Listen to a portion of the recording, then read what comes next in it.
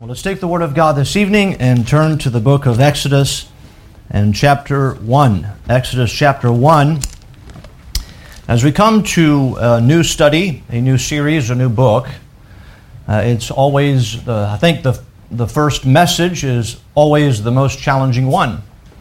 And we're going to begin and read the first 7 verses, and then I'm going to try to capture the main theme of the book of Exodus. And the theme is basically a point of reference as we go and study through the book of Exodus. Again, there's many truths that are found, wonderful truths in the book of Exodus, but a theme is really capturing the message as a whole of the book. And obviously that's often difficult as you think about sometimes people study a book and say, here is a key verse for the book of Genesis or Exodus. And so we're going to deal with some introductory comments and truths to consider as we think about the book of Exodus as a whole. In Exodus chapter 1, verse 1, the Bible says, "Now these are the names of the children of Israel which came into Egypt." Now if we pause right there, we know how the children of Israel came into Egypt. If you remember, Joseph was a governor in Egypt, and when there was a worldwide famine, his brothers came looking for food, and eventually, we've studied through the book of Genesis, we know that he brought all of his brothers and his father in Egypt, and while they were there, we see here, the Bible says at the end of verse 1, "Every man and his household came with Jacob." And so we know Joseph was already there, but Jacob and all of his family came with him into Egypt. Verse 2 tells us, Reuben, the firstborn, Simeon, Levi and Judah, Issachar, Zebulun and Benjamin, Dan and Naphtali, Gad and Asher. And all the souls that came out of the loins of Jacob were 70 souls, for Joseph was in Egypt already. And Joseph died, and all of his brethren, and all that generation. And the children of Israel were fruitful, and increased abundantly, and multiplied, and waxed exceeding mighty, and the land was filled with them. We're going to stop here for just a moment. As we see here, the book of Exodus has been called the book of redemption. The word redeem or redeemed is found 10 times throughout the book of Exodus. The word redeemed is actually the first time in the Bible that the word redeem is found. The word Exodus means literally to exit or to depart. That's what the word means. This book records basically the departure of the nation of Israel from the land of Egypt. And so Moses, as we think about Moses, he is really, now apart from God, don't understand me that when we think about the Bible, it's about God. But the main human figure in the book of Exodus is Moses, and the name Moses means literally to draw out. And so we know that he was drawn out of the reed, and we also know that he was the one that brought the children out of Egyptian, or led them out. God brought them out, but he led them out. And so the book of Exodus, as we think about its role in the whole of Bible prophecy, we know that the book of Exodus is quoted at least 50 times in the New Testament, and there are many references. But as we think about the book of Exodus, as we think about a general outline of the book, how are we going to progress through this book? Really, we can look at the first 11 chapters, which is a documentation or a record of the bondage of the children of Israel in Egypt. Now, when we read, as we read our text this evening, we find that they are increasing, they are fruitful in verse 7, they are multiplying, and they waxed exceeding mighty, and the Bible says that the land of Egypt was filled with them. And so they've established a great presence in Egypt, and we're going to find in the first chapter, we'll study that next week, that they're going to fall in bondage because of their might, because of their increase, we find that the Egyptian king felt threatened if they went at war with another nation that the children of Israel might turn against them. And I think it's important for us to think about how this book opens, because the bondage was a result of them increasing. But we have to establish the reality that if the children of Israel did not come under bondage, they probably would not have left the land. Now, if you remember, when we see them leaving the land, when they come at a point where it seems that there's no return or that they're going to die, do you remember what they keep saying is that you brought us out here to die, and we had it a whole lot better in Egypt. Now, I believe that when they say we had it better in Egypt, I don't think that they're referring to their bondage. I think they're referring to pre-bondage era. That they had it better. They talk about the herbs and the garlic and the honey and all the things that they had in Egypt, and most likely they're referring to their pre-bondage time. Again, it's been 400 years that they've been there. And we think about the first 11 chapters, it documents their bondage, and we have the 10 plagues that God brings upon the Egyptians. And so that's the first 11 chapters. Then from chapter 12 through chapter 19, we have their exodus out of the land of Egypt. Many wonderful things happen in that exodus. That's 8 chapters. Then from chapter 20 through chapter 24, they come to Mount Sinai, and there at Mount Sinai, God reveals Himself, and He gives them the law, and namely the 10 Commandments. So that's chapter 20 through chapter 24, 5 chapters. But then we come to the end of the book, and really from chapter 25 through chapter 40 is all about the tabernacle. And that takes up 16 chapters. Now, let's think about that for just a moment. The first 11 chapters is their bondage. The next 8 chapters is their exodus. The next 5 chapters is the law. And then the last 16 chapters is the tabernacle. And so as we think about that, as we think about the summary of the book of Exodus, we think about the 10 plagues. We think about the opening of the Red Sea.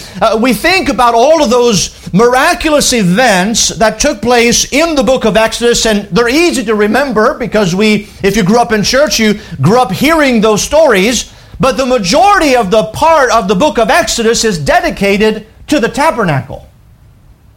And we're going to find that the tabernacle is all about Jesus Christ.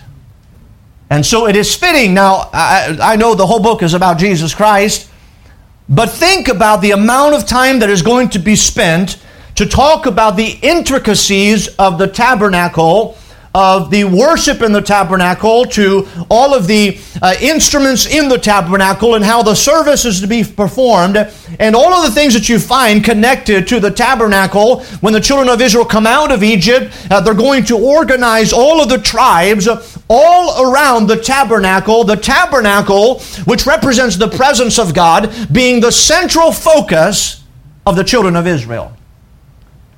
And so as we think about the book, it's important for us to see, we will look at their bondage, the first 11 chapters, their exodus, the next 8 chapters, the law, 5 chapters, and then we're going to spend a lot of time talking about the tabernacle, all 16 chapters. I would like to make a few statements about the book of Exodus to try to capture the theme as we think about the book of Exodus. As you find your place here in Exodus chapter 1, turn with me, if you would, to Exodus chapter 19. In Exodus chapter 19, if we look at the timeline of the book of Exodus, we know that they're in bondage. God raises up Moses to bring the children out of Egyptian bondage. Moses and Aaron come before Pharaoh, "Let my people go." It takes 10 plagues for God to unleash upon the Egyptians, and we're going to find that each one of those plagues was directed towards an Egyptian god. And so God is not only going to bring the people out of Egyptian bondage, but at the same time, He's going to defeat the mightiest gods of Egypt. And what I mean gods, I mean they're not real. But He's going to show the Egyptians that their gods have no power. And so he's going to bring them out, and as he brings them out, he's going to do many miracles. He's going to have them set up a memorial so that they would remember how God brought them out. And then he's going to bring them to Mount Sinai. And here, this is the scene right before they are going to hear from God in Exodus 19. Notice with me in verse 1 of Exodus 19, and I believe here is the theme of the book of Exodus. Notice Exodus 19:1. In the 3rd month, when the children of Israel were gone forth out of the land of Egypt, the same day came they into the wilderness of Sinai, for they were departed from Rephidim, and were come to the desert of Sinai, and had pitched in the wilderness, and there Israel camped before the mount. And so what we find here is that God brought them, the Bible says, to the desert of Sinai. Now, as we proceed through our study, we're going to look at some maps and think about some of those movements did not seem logical, but God was doing something through those. But here they're in the desert of Sinai, and so they're leaving the plains here where there's been a blessing, where they've multiplied, and now they come to the desert. And notice, God does not wait till they get to the promised land to speak to them. He speaks to them in the desert. Verse 3, and Moses went up unto God, and the Lord called unto him out of the mountain, saying, Thus shalt thou say unto the house of Jacob, and tell the children of Israel. And this is what God is going to tell Moses to tell the children of Israel. Here it is, verse 4. Ye have seen what I did unto the Egyptians, and how I bare you on eagle's wings, and brought you unto myself. You see, the verse 4 here of Exodus 19, I believe, captures for us the theme of the book of Exodus, where God says, look at what I've done. You've seen it. And really a good way for us to think about how God brought them out. He brought them out on eagle's wings. And the analogy there is quite powerful, because we have in our minds now an eagle, and how an eagle takes care of its young. And as we think about an eagle, when an eagle has a little eaglets, there's the eggs, and it's nice and comfortable, and it's warm, and then the eggs hatch, and the eagle takes care of bringing food right to the eaglets so that they can grow and gain strength. And then when the mother eagle feels or senses or knows that the little eaglets, it's time for them to jump out and to begin to fly, the mother eagle will begin to make things uncomfortable for the little eaglets. She's going to put thorns and thistles. She's going to begin to remove the feathers or the comfort that they've been in out of the nest, which is going to cause the little eaglets to have at some point to jump out of the nest. And then when the little eaglet jumps out of the nest, guess what? The first time, he doesn't know how to fly. And he may attempt to flap his wings, and as he's falling, the eagle's nests are way high in the sky, and so the little eaglet is falling down from the sky. There seems to be no hope. And then the mother eagle comes, and she bears the little eaglet on her wings. And she brings the little eaglet back up to the sky, and then she lets him go again. And here he flaps his wings again, and he falls. And then she comes back down, and she swoops down, and she bears the little eaglet on her wings again until the little eaglet knows how to fly. It's interesting that it's been documented that not one little eaglet has died from a mother failing to catch her young. And so God uses that analogy, and think about it for just a moment. Because when we find the children of Israel, the first words that we read talk about the 12 tribes and talk about how they were increasing and multiplying and growing mighty and were being fruitful. Remember, they were given the best part of the land.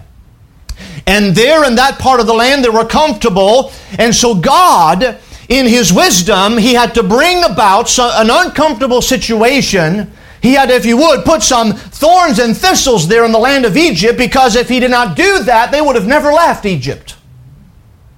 And as they left Egypt, you find them falling, and they come to the Red Sea, and it seems that as they're falling, there's no way to go, and they're going to die. The sea is in front of them, and the Egyptians are behind them, and everything is over, and all of a sudden, God steps in just like an eagle.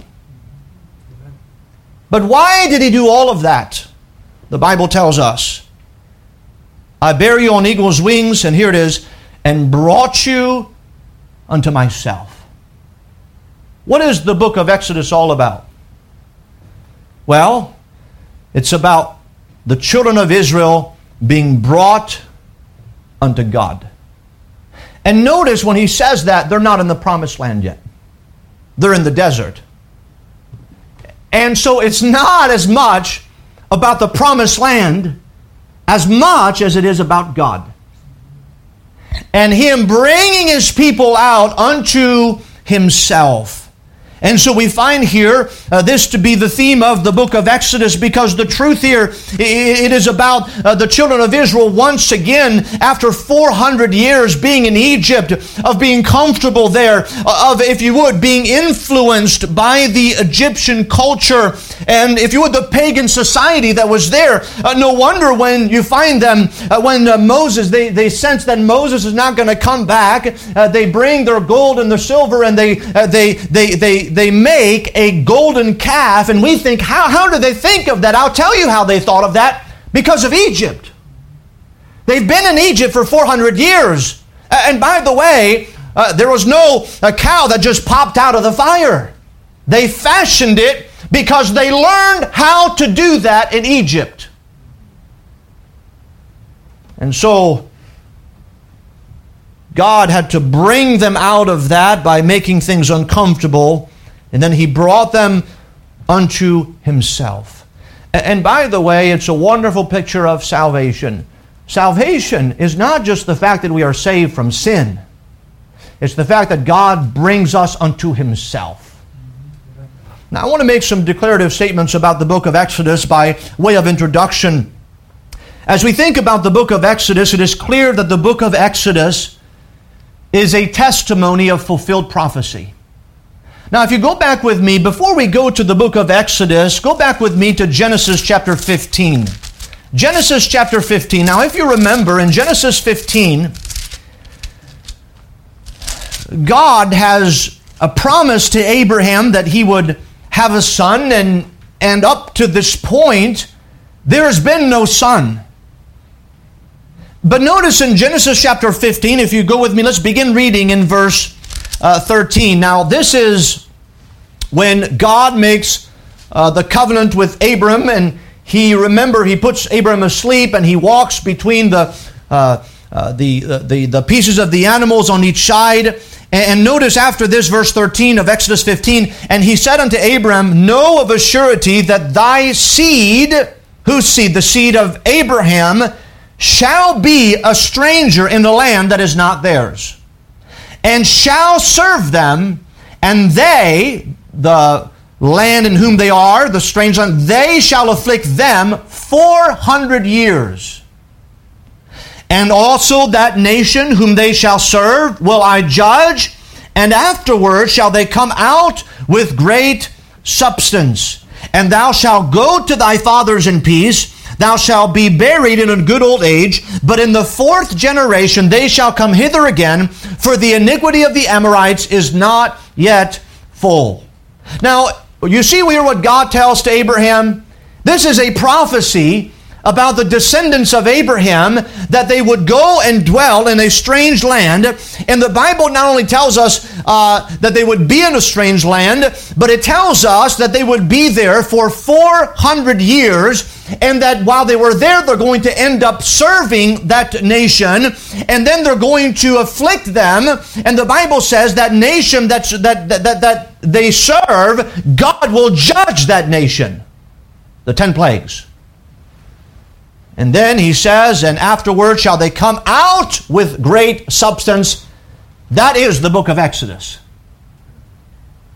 And so the book of Exodus is a testimony of fulfilled prophecy. Go with me to Exodus chapter 12. Notice here, as chapter 12 marks the time when they leave the land of Egypt. Notice Exodus chapter 12. And let's look at verse 37. So Exodus chapter 12, verse 37, the Bible says, and the children of Israel journeyed from Ramses to Succoth, and 600,000 on foot, and that were men, beside children, and a mixed multitude went up also with them, and flocks and herds, even very much cattle. And they baked unleavened cakes of the dough which they brought forth out of Egypt, for it was not leavened, because they were thrust out of Egypt and could not tarry, neither had they prepared for themselves any victual. Now the sojourning of the children of Israel who dwelt in Egypt was 430 years. And it came to pass at the end of the 430 years, even the selfsame day, it came to pass that all the hosts of the Lord went out from the land of Egypt. And so we find here that it is fulfilled prophecy. When we think about the book of Exodus, it is summarized when God speaks to Abraham about His covenant, and He gives them, if you would, an insight into their future. That they're going to be in a strange land for 400 years, and then God will bring them out. By the way, many hundreds of years before it happened. And so the book of Exodus is a testimony of fulfilled prophecy. We also know, as I've already mentioned based on the theme, that the book of Exodus is a testimony of the desire of God. We ask ourselves, as we look throughout the book of Exodus, it is important for us to ask ourselves certain questions. One of those questions is, what do we learn about ourselves? What do we learn about man? What do we learn about human nature? But another question to ask, more importantly, is what do we learn about God?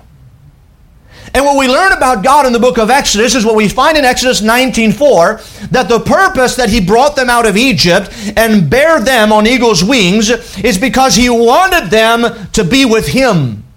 And right when He says that, after that, He's going to speak to the children of Israel, and He's going to make Himself known to them. And so the book of Exodus is a testimony of the desire of God, and the great desire of God is that He wants to have fellowship with us. He wants to have communion with us. He wants to make Himself known to us. That's God's great desire. And by the way, that desire has never changed. You see, from the very beginning, even in Genesis chapter 3, we find that when Adam and Eve sinned against God and they hid themselves from the presence of the Lord, God walked in the garden on that day. And what is He looking for? He says to Adam and Eve, "Where art thou?" Now, did God know where they were? Of course He knew where they were. But He wanted to be in fellowship with them. And so God's desire has always been the same. Now, the book of Exodus shows us how that is made possible. And we'll talk about His holiness and how we can have access to God, and we see that in the book of Exodus. We also notice that the book of Exodus is a demonstration of the work of God. Now, obviously, the book of Exodus is an exciting book. There are many wonderful things that happen throughout the book of Exodus. But the book of Exodus takes us, if you look at the very first chapter through the last chapter, it takes us basically from the groaning of the people because of their affliction, to the glory of God. Notice with me in Exodus chapter 1, verse 11. Exodus chapter 1, verse 11, the Bible says, "Therefore they did set over them taskmasters to afflict them with their burdens. And they built for Pharaoh treasure cities, Pithom and Ramses." Notice down verse 14, "And they made their lives bitter with hard bondage in mortar and in brick, and in all manner of service in the field. All of their service wherein they made them serve was with rigor." If you notice, go to chapter 3. The Bible says, notice in verse 4, Exodus chapter 3, verse 4, "And when the Lord saw that he turned aside to see," he's going to talk to Moses here. "God called unto him out of the midst of the bush and said, Moses, Moses, and he said, Here am I." Go down, notice to verse 7. "The Lord said, I have surely seen the affliction of my people which are in Egypt, and have heard their cry by reason of their taskmasters, for I know their sorrow. And so the book of Exodus, notice how it begins. As soon as we read in the opening verses that they grew and multiplied and became mighty in the land of Egypt, mightier than the Egyptians, that God allowed affliction to come upon them. And we read immediately of the hard bondage, the sorrow, and God sees that and He tells Moses, I have seen and I know their sorrows.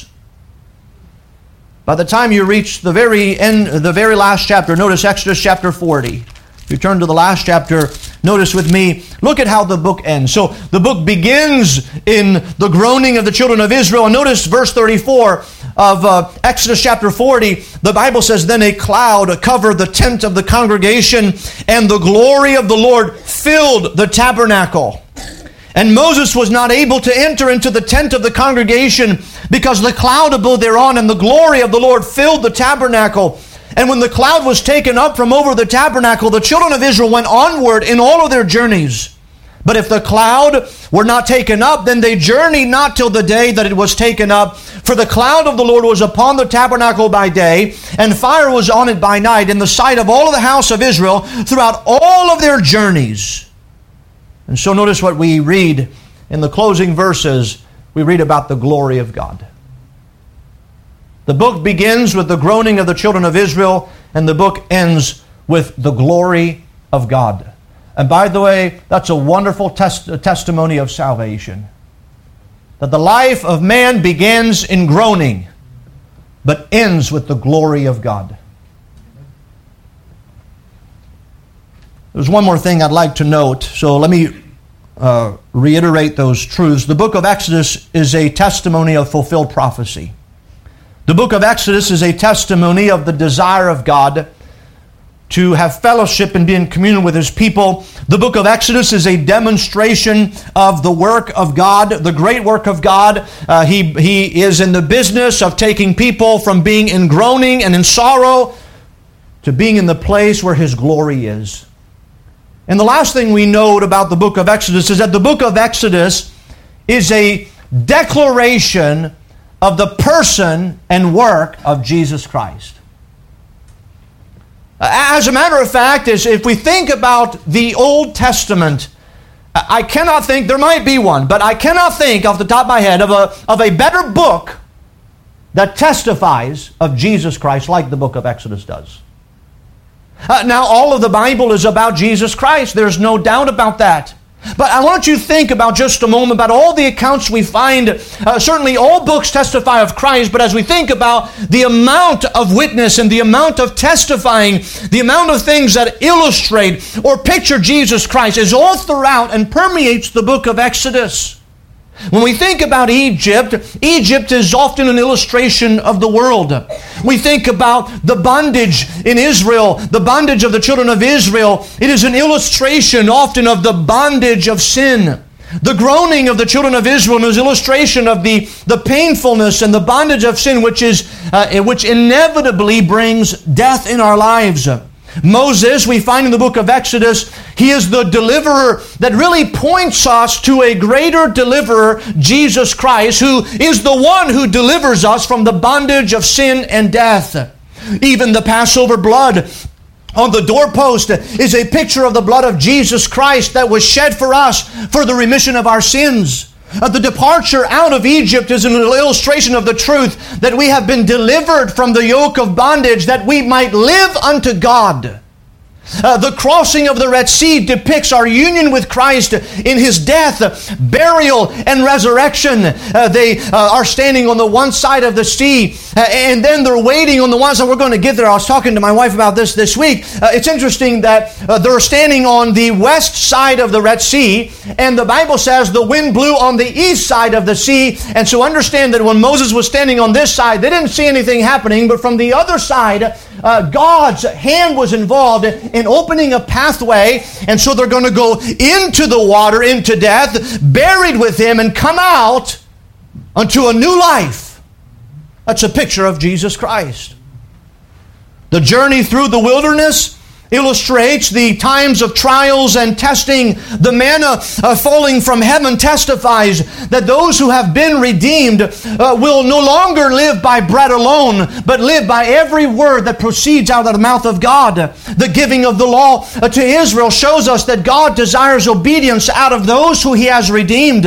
Even the institution of the tabernacle in the wilderness delivers us into the beauty and the glory of Jesus Christ. Think about it for just a moment. There is a door outside the tabernacle which is called the gate. It tells us that there is only one way to God. The Bible says Jesus is that door. The brazen altar, as you come into the outskirts of the tabernacle, the outer court, the brazen altar tells us that a substitution is necessary to atone for sin. Jesus Christ is that atonement for sin. The laver tells us that purification is needed to enter into the presence of God. Well, we know that we are made pure, or purity is attained by the blood of Jesus Christ that washes away all of our sin. The table of the shewbread tells us that the sustenance that we need is the sustenance we need for God's people. And Jesus Christ, when He came, He says, I am the bread of life. The table of incense tells us that intercession is needed for God's people and that access is granted through Jesus Christ. The veil tells us that there is a separation between God and man. And the fact is, we know that Jesus Christ, He is our entrance into the presence of God, because when He died on the cross, the veil was rent in twain from top to bottom. And so what does the veil represent? It represents here the separation between God and man, and that we can have interest into the presence of God through Jesus Christ. The mercy seat tells us that only blood can make an atonement for sins. Jesus Christ offered Himself, the Bible says, without spot to God as an atonement for the sin by presenting His blood to the Father, just like the high priest would come once a year and he would offer an atonement for the sins of the people. He would offer the sacrifice on the brazen altar. He would take the blood as he goes through the tabernacle. He would sprinkle blood on his vesture, and if he did not have the blood sprinkled, he could not enter into the Holy of Holies. And then with the blood sprinkled on him, he would enter into the Holy of Holies, and then he would pour the blood on the mercy seat, which represents Jesus Christ. Even the priest himself tells us that God must be approached through a representative. And Jesus Christ, the Bible declares, He is our great high priest who ever liveth to make intercession for us. You see, we think about the book of Exodus. It is a declaration of the person of Jesus Christ. There is really no other book that I can think of in the Old Testament, that communicates more clearly and that is referred to more often than the book of Exodus as it pertains to the person of the Lord Jesus Christ. And so if you thought that, hey, we're going to look at an Old Testament book, we should be really spending a lot of time in the New Testament. The truth is, we're going to learn much New Testament doctrine rooted in the book of Exodus. Much of New Testament doctrine is built upon the foundation of what is communicated in the book of Exodus. But we have to think about this book, and we try to do often, always, as we listen to the teaching and the preaching of God's Word, we have to ask ourselves this question: what does this do for me? How can I apply this to my life? And there are certainly many lessons that we can gain throughout this book. But the main lesson, as I repeat it, is that God says, you've seen what I've done unto the Egyptians, and how I bear you on eagle's wings and brought you unto myself. So, as we study through this book, I know literally the book of Exodus is literally what the children of Israel went through in that day. And everything that it tells us is true. Every miracle is literally true. But for us today, what happens, if you would, in the physical sense, also can happen in the spiritual sense in our lives. God wants to take us from groaning to His glory. And that happens when He brings us unto Himself. You see, as we go to the law, we reach the law, we learn something about the holiness of God. And it seems that as we think about the holiness of God, man, immediately after Exodus chapter 20, they run away from the voice of God. They are made aware of the presence of God, and they recognize that this is too hard and too difficult for them. And then after the law is given, then He opens the door to the tabernacle. Go with me to Exodus chapter 25. And so from Exodus chapter 25 through the remainder of the chapter, we have the tabernacle. Exodus chapter 25,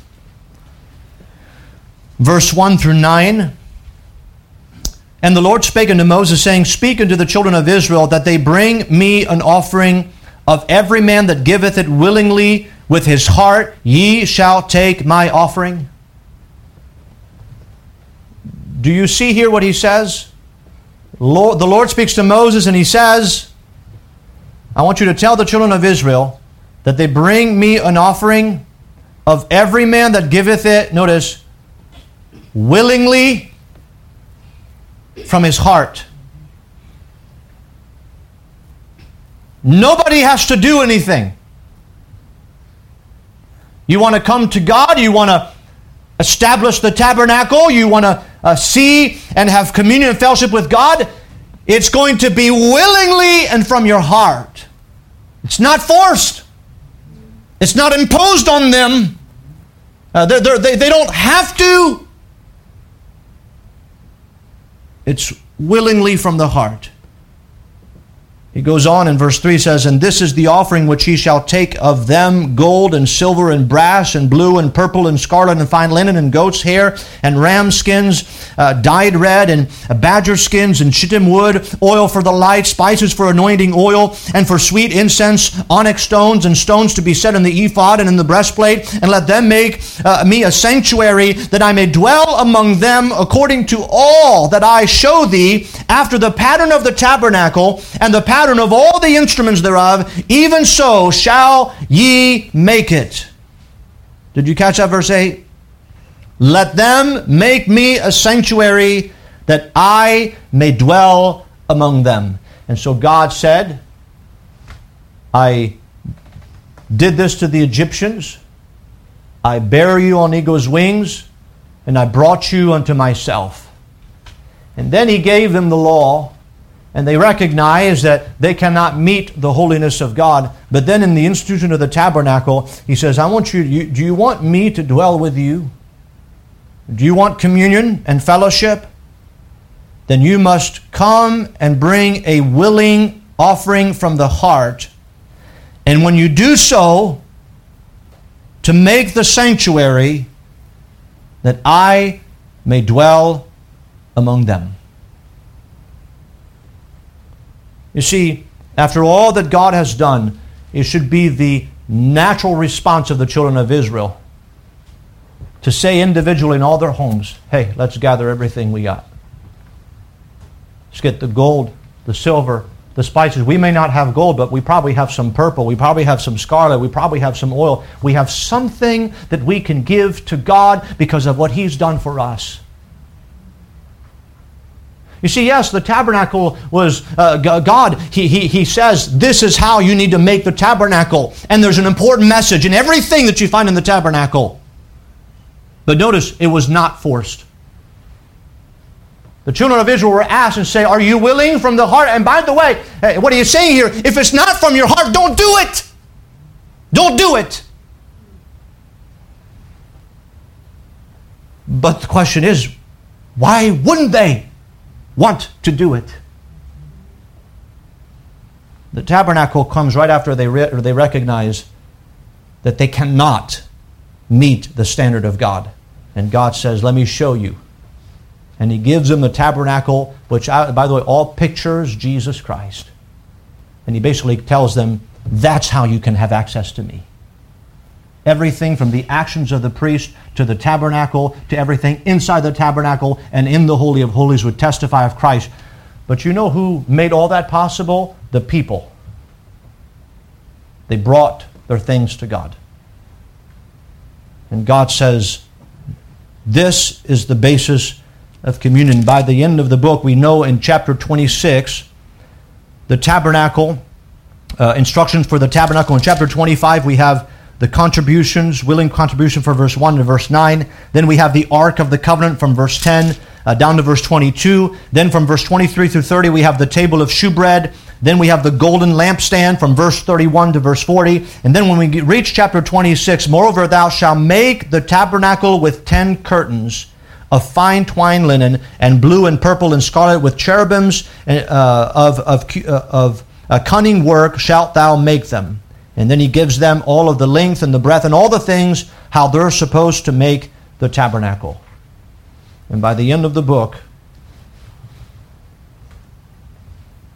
God reminds them, we just read in chapter 40, it ends with the glory of God. God reminds the people by making His glory so evident, His presence so evident, that everything stops. The cloud in the tabernacle was so dense and so thick that nobody could do anything. And that represents the presence of God. And so we leave the book of Exodus, we leave the books of Exodus with us standing in awe of who God is. In awe of what He has done for us. You see, I believe the natural progress in the Christian life ought to be exactly what we find in the book of Exodus.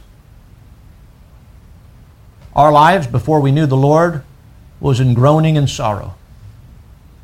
And then the Lord stepped in. And as we go through our lives in this journey, the more we learn about God, the more we learn to walk with God in fellowship and be in communion with God. I believe that we ought to get to the place when we get to know God, that we are so overwhelmed by His presence that sometimes we just have to pause and say how wonderful He is. Sometimes it is appropriate for us not to do something for God, but for us just to sit back and to admire who God is. The psalmist was talking and he said, I commune with my own heart upon my bed. And he says, and I sat still. Sometimes it's important for us to think about how we can just stand still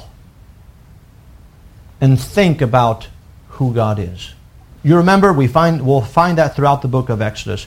God brought them out of Egypt. He brought them to the Red Sea.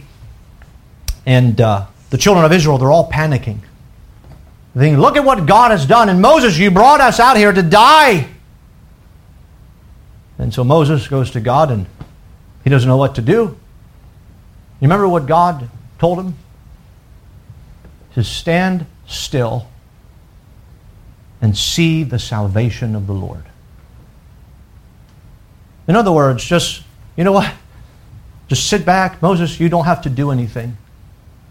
And by the way, when he put his rod in the water, sometimes we think, oh, when he put his rod in the water, then the power of the rod opened the sea. No, the Bible says it opened from the wind blew from the east to the west. The sea opened up on the other side. Not the place where Moses put the rod. Why? Because he wanted the people to know it's not about Moses. Moses didn't do anything to bring about that miraculous event. It was the moving of God. And so the children of Israel, it's almost like at that moment, they're standing and they're all, complaining. They're thinking and they're angry with Moses. They're thinking about killing him and stoning him. And then all of a sudden, you see the miraculous opening of the sea. And the only thing they can say is, wow, what a mighty God we have. They come on the other side. You know what they do? They set up a memorial so that they might remember what God has done. You know what that is we need to remember the day